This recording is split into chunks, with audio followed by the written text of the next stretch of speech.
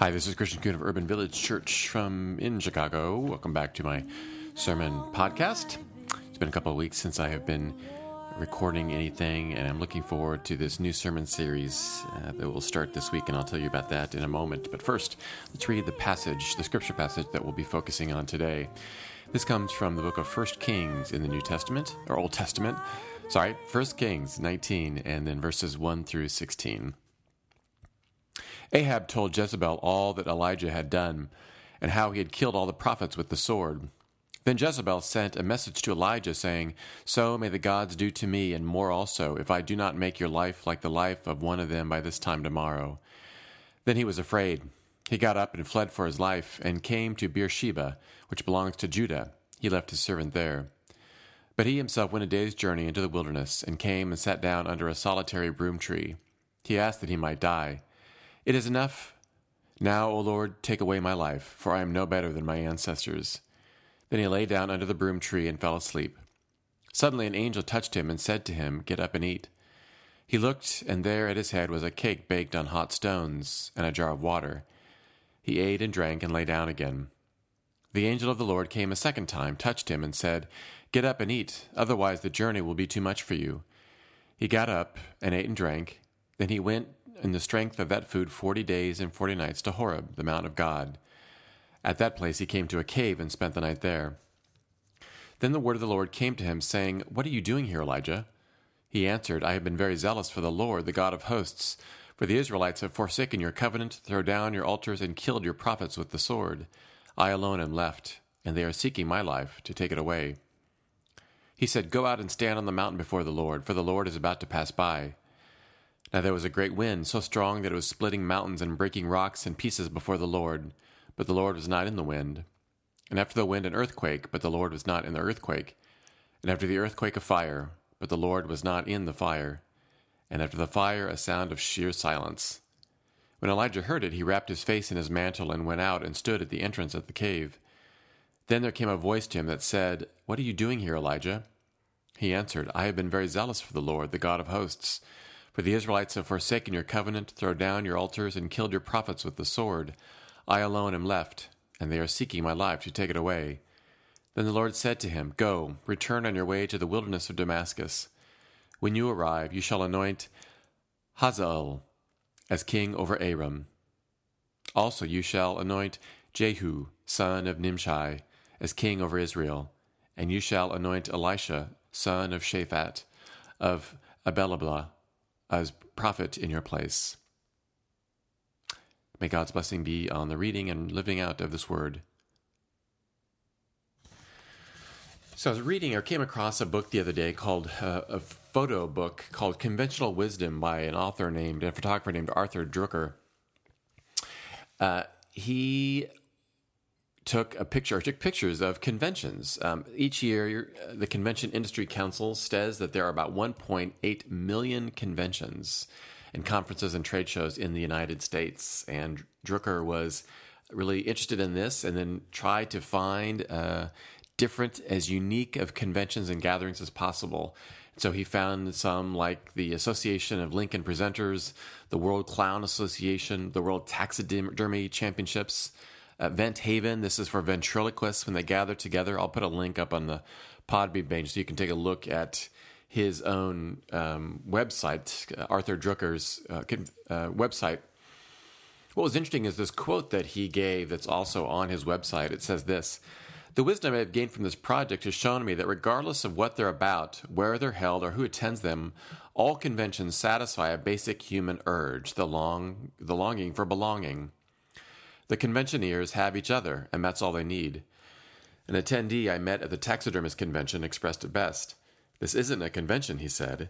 'It's a family reunion.'" I would imagine there's a sense of relief among some of the folks who attend these gatherings. I would also imagine that the statement, "I thought I was the only one," has been heard more than once. So we're starting this new sermon series this week about mental health called A Beautiful Mind.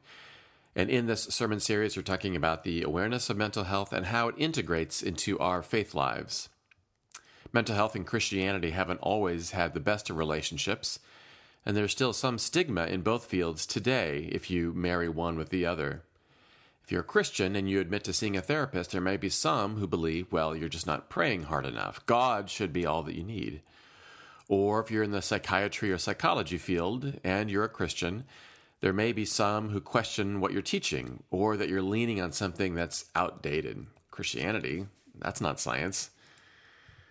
Clearly, I am not a trained psychiatrist or psychologist, but in fact, at our worship service on September 24th, we're going to have a panel of folks talking from these fields, talking about mental health and faith.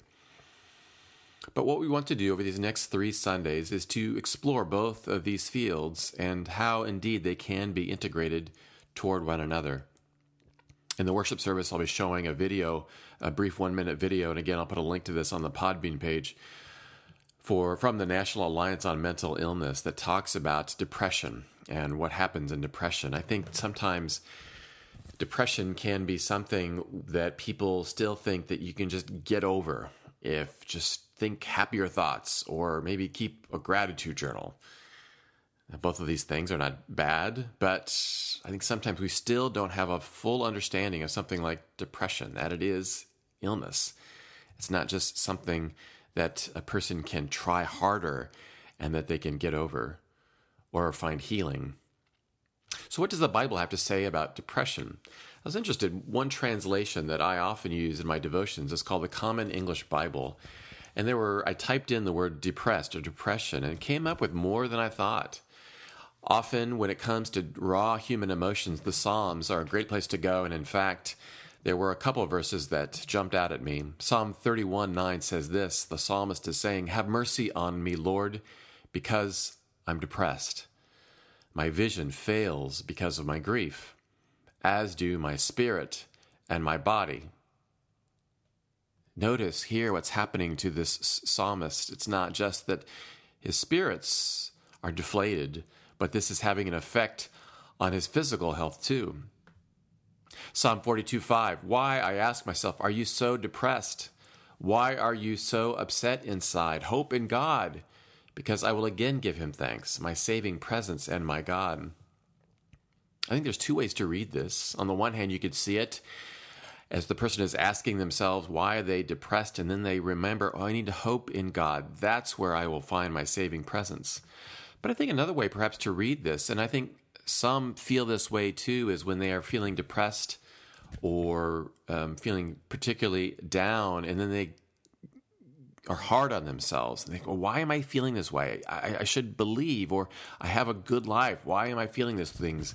And then they make it even harder on themselves. Finally, from Lamentations 3:20, he says, "I can't help but remember and am depressed." So the passage that we're reading and reflecting on today talks a little bit about this too. To give this a little bit of context, the prophet Elijah, he's on the run. He has spoken words of truth and judgment to King Ahab of Israel and his wife, Queen Jezebel, for worshiping other gods. In 1 Kings 18, there was a contest of sorts between Elijah and the priests of Baal. This is the god that Jezebel was worshiping.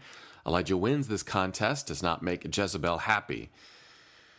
Now, sometimes when we look at the Bible, I think occasionally we may, or maybe more than occasionally, we think of the Bible as this book that falls from the sky, like on a little golden parachute that comes fluttering down from the clouds and lands in our hands.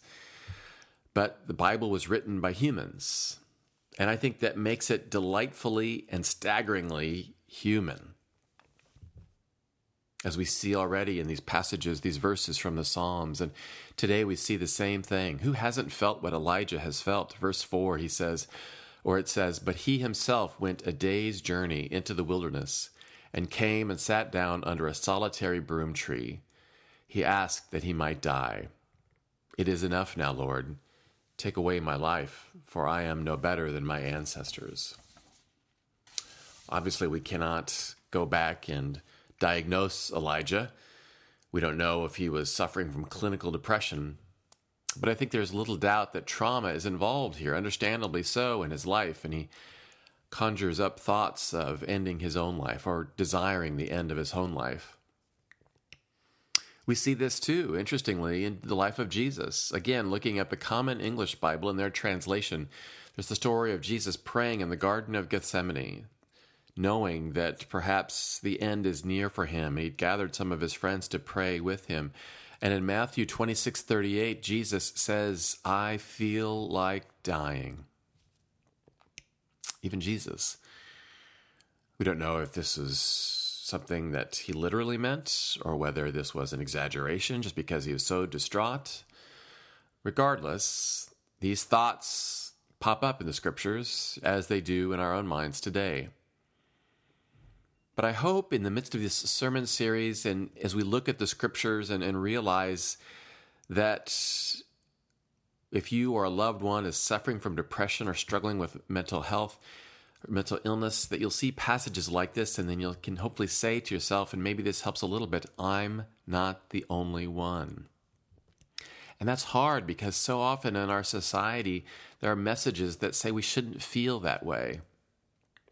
There are others who will try to, sometimes with good intentions, to cheer you up. I remember when I was young, probably 23 or 24, and I was attending a church and I was asked to lead a retreat, a prayer retreat. And as people were gathering for the day, I had asked them, I had an array of markers for their name tags. And I had asked them, I said, why don't you use the marker that matches your mood for today as you're coming into this. Now, in my somewhat naive, very optimistic mind, I figured people would use red, orange, purple. And as people were doing this, a woman stood there and just looked at all the markers. And she says, I don't see gray here. Now, in my own 23-year-old mind, I had no idea what to do with that. And I think I probably said, oh, come on, try this blue one or something else. She was feeling gray, and I wanted none of that at this prayer retreat. You are not alone. When you have these thoughts and feelings, you are not alone. You know, when I read this passage about Elijah, and I think about what the response is from God and how God plays into this when we have these feelings, when we struggle with depression or mental illness. But when I read this passage from Elijah, often I will focus on the end. That's where I think if you've heard this passage before, many people focus on the end of the passage because that's where a lot of people find comfort, because God does not come to Elijah in the fire. God does not come to Elijah in the wind. God comes in the silence.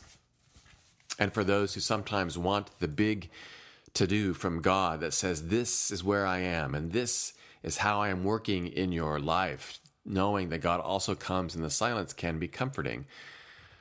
But as I was reading the passage this week, what struck me was not that latter part of the passage, which is where I usually go, but instead I was struck by God's response right after Elijah expresses his desire for his life to be over. When he says to God, take away my life. This is what happens next. Then Elijah lay down under the broom tree and fell asleep. Suddenly an angel touched him and said to him, get up and eat. Get up and eat. It seems to me that when people are struggling with depression or mental illness, often the small tasks are the things that help them get back to a fuller sense of mental health. It's not that you will all of a sudden be quote unquote cured in 24 hours, but instead there are small things that can happen in their lives that can lead them toward this road to health. I mentioned in a sermon a few weeks ago about one of our parishioners at Wicker Park. His name is Ty, and he put on Facebook that he also struggles with depression. And on his Facebook status, he put, I made my bed today. And for him, that was one small step. And maybe God kind of gets this to Elijah. Let's not start with like full health to be able to, on a dime, turn and be this prophet who leads people. Instead, Let's start with eating. And the angel of the Lord says it twice. Get up and eat. Let's start here. And then what this passage, I think, also perhaps can remind us, even though we may know it in our heads or we've heard it before, but instead it reminds us, hopefully, that God is never far. I was listening to a podcast the other day by the show This American Life, and the theme of This American Life, or this particular episode, was who you going to call. And that the theme was all the different stories they did circled around or centered around when everything goes wrong. One of the first things that we think is, who do I call? I've got this thing going on in my life. Where do I go? And they focused on three different segments. One of them was focused on a story about several years ago. There was an overnight DJ in New York, and someone who was contemplating suicide called. For him, for that man who was contemplating suicide, who am I going to call? Who am I going to reach out to? It was this guy that he hears on the radio. The segment that also struck me was the host for this episode, a radio producer named Sean Cole, and he talked about the loss that he was feeling because his mother had passed away. And he talked about an interesting thing that had happened. Then he felt like the need to call his stepfather every week. Now, he and his stepfather had a fine relationship before his mother died, but instead it was he would call his mother, and even then he would call his mother sporadically, and his mother would say, do you want to talk to Ed? That's a stepfather. And usually Sean and Ed would either, if they did talk to one another, it would be very brief conversations. But after his mother died, he said he found himself calling Ed every week, at least once, and he became dependent on these phone calls. His stepfather, with whom he didn't necessarily have a terribly close relationship, was the one that he was reaching out to. And then when he was talking to his stepfather, when he was talking to Ed, he said he felt like he wasn't honoring his mother enough, like he needed to do something. He needed to think more about her. And his stepfather suggested perhaps a ritual. He said, take a photograph of your mother and just move it to a different place in your apartment every single day. This is a way of kind of holding and remembering. And Sean talked about it, and he said, I love that idea. But then Sean continues to reflect, and he says, well, I've already got a ritual. And it's Ed. And then Sean said, maybe you've got somebody like that, a personal ghostbuster when there's something strange in the neighborhood, when things are looking their worst. That person who will know what you're talking about, even if they can't understand what you're saying. And all you've got to do is call. I don't think I've ever said that God is your personal ghostbuster in a sermon before. And I know how hard that is and how trite it can be, because people will say, well, just reach out to God. Just reach out to God. God is there for you. And that is sometimes easier said than actually lived out, because we swirl around and thoughts swirl around in our heads, and they may say God either doesn't care or that I can't reach out to God at this point. And maybe it's not God for you right now, but we hope throughout this series that certainly that there's somebody in your life that you can reach out to. No matter where you are or who you are, there is someone that you can call and reach out to. Hopefully at Urban Village we say it's us, or if you're listening to this, certainly you can reach out to me. But I hope and pray, and we want to convey the message that can also be God, the one who knows that sometimes things are best done in small steps. So in those moments when you might think to yourself, I am the only one who thinks these things, you can also hear somewhere the message, no, you're not. The psalmist did. Jesus did. God knows these things. God wants you to reach out. And God will be also working in your life so that you can be reminded of that everlasting presence, who will sometimes simply just say, get up and eat. Amen. Well, friends, thank you for listening today and for continuing to tune in. If you want to reach out to me, please do so. I'm at chris@urbanvillagechurch.org, or on Twitter, I'm at Christian Kuhn. And I'm always happy to stay connected to folks, particularly as we go through this sermon series. And if you want to learn more about what I'm doing in addition to these sermon podcasts, you can go to my website, christiankuhn.com. There you can buy my new book, Failing Boldly, or listen to the other podcasts that I'm doing and reflecting and having conversations with folks, particularly around the theme of failure. Until next week, friends, may the peace of Christ be with you.